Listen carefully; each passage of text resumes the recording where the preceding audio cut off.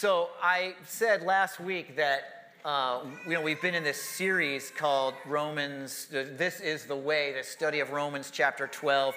We've been in this thing for weeks and weeks and weeks because we've been looking at every verse in this chapter. And I said last week it was our last Sunday in Romans 12, and I kind of did a little bit of a little fib because today is the last of lasts. Okay, final last on Romans 12, because it's a chance for us just to kind of reflect and just ponder and pause and think, what sort of came up for us in these few weeks as we've been looking at Romans 12? Like, what's stirring in our heart? And I thought it would just be kind of fun to read the whole chapter for you guys real quick from this message paraphrase I've been using a lot in this series, because it's just kind of fun. And this chapter for me years ago just like leapt out of the page. You know, this chapter is known as the road or the path. And you're hearing it, I invite you to consider, like, what's the road? How is it describing the way to life, to the life we've always wanted, to this connection, things that are made right with others and with God himself. So I want to read this chapter for us, and then we're just going to take some time this morning to kind of unpack, you know, what does this mean as we kind of just reflect on it today. Okay, so here it is. You ready? So I'm just going to read it from the message here. You can follow along, and whatever translation you have is kind of fun. This is it, Romans 12. Man, I wrote a song about this, actually. I had, like, music going behind it. In fact, I should have had the band play as I read this, but that's okay. Next year. Okay, here we go. Ready? So here's what I want you to do. God helping you. Take your everyday, ordinary life, your sleeping, eating, going to work, and walking around life, and place it before God as an offering. Embracing what God does for you is the best thing you can do for him. Don't become so well adjusted to your culture that you fit into it without even thinking. Instead, fix your attention on God. You'll be changed from the inside out. Readily recognize what he wants from you and quickly respond to it. Unlike the culture around you always dragging you down to its level of immaturity, God brings the best out of you, develops well-formed maturity in you. I'm speaking to you out of deep gratitude for all that God has given me, and especially as I have responsibilities in relation to you. Living then, as every one of you does, in pure grace. It's important that you not misinterpret yourselves as people who are bringing this goodness to God. No, God brings it all to you. The only accurate way to understand ourselves is by what God is and by what he does for us, not by what we are and what we do for him. In this way, we are like the various parts of a human body. Each part gets its meaning from the body as a whole, not the other way around. The body we're talking about is Christ's body of chosen people. Each of us finds our meaning and function as a part of his body. But as a chopped off finger or a cut off toe, we wouldn't amount to much, would we? So since we find ourselves fashioned into all these excellently formed and marvelously functioning parts in Christ's body, let's just go ahead and be what we were made to be, without enviously or pridefully comparing ourselves with each other or trying to be something we aren't. If you preach, just preach God's message, nothing else. If you help, just help, don't take over. If you teach, stick to your teaching. If you give encouraging guidance, be careful that you don't get bossy. If you're put in charge, don't manipulate. If you're called to give aid to people in distress, keep your eyes open and be quick to respond. If you work with the disadvantaged, don't let yourself get irritated with them or depressed by them. Keep a smile on your face. Love from the center of who you are. Don't fake it. Run for dear life from evil and hold on to dear life to good. Be good friends who love deeply. Practice playing second fiddle. Don't burn out. Keep yourselves fueled and aflame. Be alert servants of the master, cheerfully expectant. Don't quit in hard times. Pray all the harder. Help needy Christians. Be inventive in hospitality. Bless your enemies. No cursing under your breath. Laugh with your happy friends when they're happy and share tears when they're down. Get along with each other. Don't be stuck up. Make friends with nobodies. Don't be the great somebody. Don't hit back. Discover beauty in everyone. If you've got it in you, get along with everybody. Don't insist on getting even. That's not for you to do. I'll do the judging, says God. I'll take care of it. Our scriptures tell us that if you see your enemy hungry, go buy that person lunch. If he's thirsty, get him a drink. Your generosity will surprise him with goodness. Don't let evil get the best of you. Get the best of evil by doing good. Amen. There you go. That's it. Chapter 12. I mean, it's cool, right? I just love all these little invitations, all these little like prompts, these challenges. Some things that like I go, wow, this is a lifetime of learning how to do this, right? And some things that just kind of unlock a door and go, yeah, that's right. That's what I need to do. Man, if I took a step in this way, everything could change. I could experience God's grace and love in my life, and I could get to share that with others in ways that maybe I never experienced before. This is the way. This is what God is saying. This is the way to live life, to experience him and experience others. So I thought it'd be cool if a few folks shared this morning. I chose a couple folks to share a little bit about what stood out for them in these last few weeks as we've been looking at this chapter. So you don't have to have been here the whole time, right? You could be brand new today, and well, you just heard it all right there. So you got the cliff notes, you got to hear the whole thing. But today, just to kind of unpack it a little, and you might be wondering, I invite you to kind of think about, as you heard that read today, what one thing maybe jumped out at you? You know, maybe one or two things. What caught your attention or what stirred up? And today we want to just take some time to sit with that. Just kind of hold that with God. God, you brought this thing up. Good, bad, indifferent. I don't know, but you brought it up. So God, what do you want to do with that in me? Man, I'm excited to hear what that might be for you. But we have a couple people to share in these that have been kind of following along these last few weeks about the things that leapt up for them. So I'm excited about Bree Taylor coming to share first of all. So you guys, can we welcome Bree right up here? Bree! Woo! Okay, I'm getting your mic ready, Bree. Okay, kind of like this. Wait, okay. Something like this, right? Things ready. Okay, get your thing ready, and I got a little stand here, like this. Awesome. You guys, one more time. Bree Taylor, everybody. Woo! Good morning. I'm Brianne.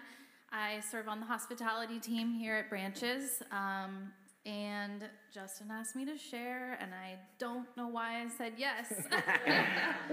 But here I am. I keep saying yes. And I have been here for most of the Romans 12 study. I think I may have missed one, but it's also been going on since, I think, September. So this one chapter. But for me, Romans 12:2 was sort of the standout. This was from the sermon titled 3 Moves for Growth. And this verse was also one that I memorized as a child. My dad had organized alphabet verses, A through Z, one verse for each letter of the alphabet, and this is verse C. It goes like this: do not be conformed to this world, but be transformed by the renewal of your mind, that by testing you may discern what is the will of God, what is good and acceptable and perfect. And then the Message translation, I'll just read it, even though Justin read all the way through the chapter. I'll read it so we can see where I'm going with this. Don't become so well adjusted to your culture that you fit into it without even thinking. Instead, fix your attention on God, and you'll be changed from the inside out. And I was thinking about how does this verse stood out, because this has been a big year of growth for me. So I thought of a couple examples for me, kind of difficult to explain, but as I've begun to fix my attention on God this year, the Holy Spirit has done some changing and thing in my life that I hadn't planned for, including this very moment right now, actually. A year ago, when Branches officially started meeting weekly, I was just excited to be back in community with other believers. My husband and I had been praying for a new church, a new faith community for years. So this definitely felt like an answer to prayer, but I wasn't sure that maybe we needed to meet every week, Back in the planning stages, I was thinking maybe twice a month would be better for me, maybe less of a commitment, but I just kept showing up. And throughout the year, I think I would say that I now look forward to Sundays. And another example, in previous church hunting experiences, we would visit churches, and I would say I had moments where I didn't feel even seen at another church. You could kind of come and go, and maybe no one ever noticed you were there. And in my time here at Branches, I would say the Holy Spirit is moving in me, and I feel a nudging to make everyone that I encounter here feel welcome and feel seen. And that's, again, not something I would have thought I would be doing. And most recently, I have found myself in a sort of out-of-body experience, co-leading a small group with my husband. This is, I would have never thought I would be co-leading a small group, that we would be hosting one in our home, let alone one that's so cool as ours. There's a lot of you here in our group. It really just, over the summer, God really made it clear to me, I just felt this stirring, I'll do it, whatever it is, God, that you have. And I've been saying that all year long, really just, I'm here, use me. And the transformation can be really subtle. It can be, just being willing to say, yes, God. It's changed my life. Yeah. Yes. Thanks, Justin. Thanks so much. Yeah. So cool. Thanks so much, Bree, and thanks for just that reminder that sometimes it's that simple Saying of yes, it's just whatever that is, and maybe there's something that God's inviting you this morning to say yes about. There's this sort of question, there's a prompt, and what does it look like for you to say yes to God today? And man, I'm so thankful for those little steps we take and how God's Spirit stirs us up and leads us. That's so cool, so cool. All right, well, a little bit later in the chapter, one of my other friends just felt a passion around and kind of challenged him in some cool ways. And so I'm super excited to have Miguel come on up here. He's going to share from a little bit later in the chapter. You guys give it up for Miguel right here. Come on.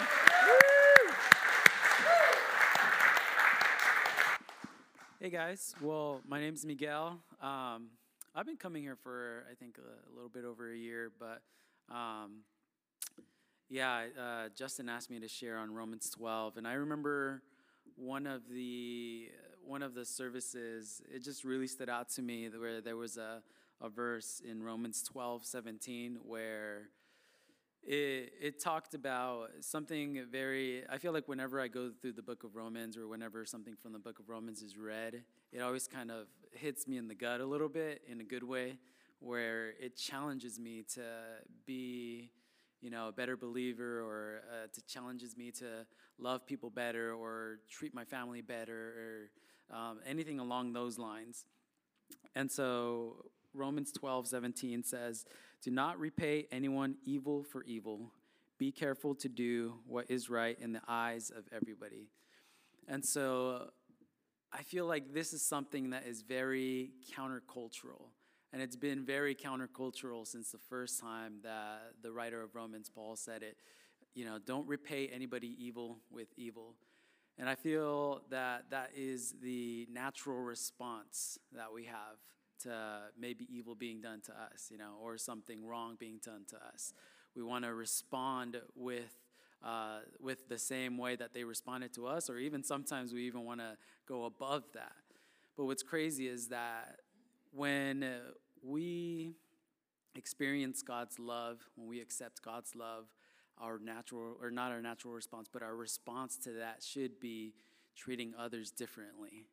It should be loving others differently. It should be interacting with others differently. And I remember growing up, I thought I knew what love was, you know. It was painted to me by relationships around me or by, you know, the movies, whatever you saw there, like The Notebook and all of that.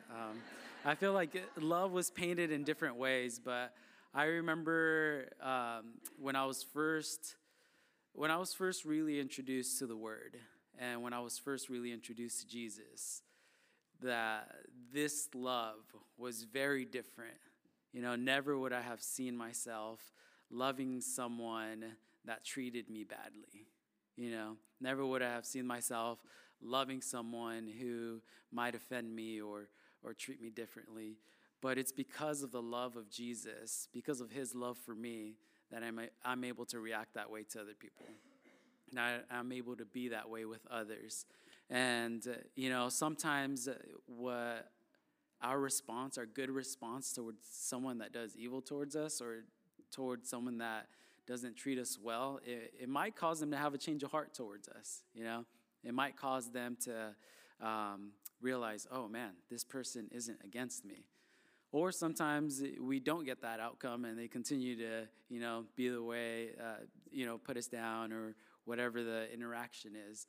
But in the end, you know, that's something that we got to trust God with, because our responsibility is to love others the way that Jesus loved us. That's our responsibility in our interactions with others, you know, and we'll let God take care of the rest.